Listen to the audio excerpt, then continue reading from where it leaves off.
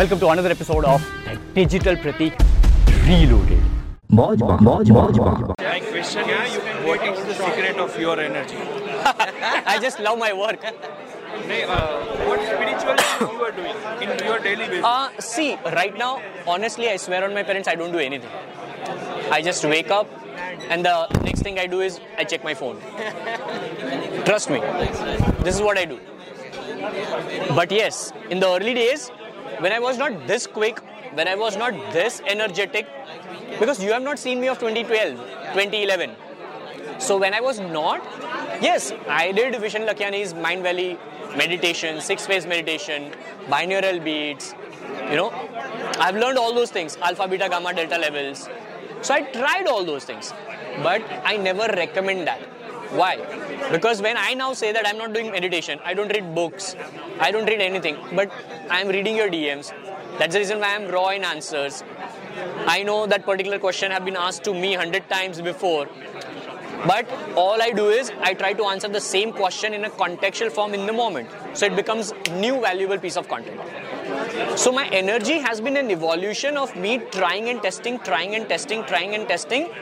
Somewhere down the line, I've been loving my work as well. And that's the reason why I was doing my 8 years of job happily. Like imagine a call center job, digital marketing jobs, training job, product manager job, all the variety of jobs. And in between, also Amway and Herbalife as a side hustle. So when you're doing all these things and still if you're happy, I have realized that I have always been a personality of being unsatisfied and being happy all the time. Because when I'm unsatisfied, I always want to do something more. And when I'm happy, I'll happily do that more. Right? People take it reverse.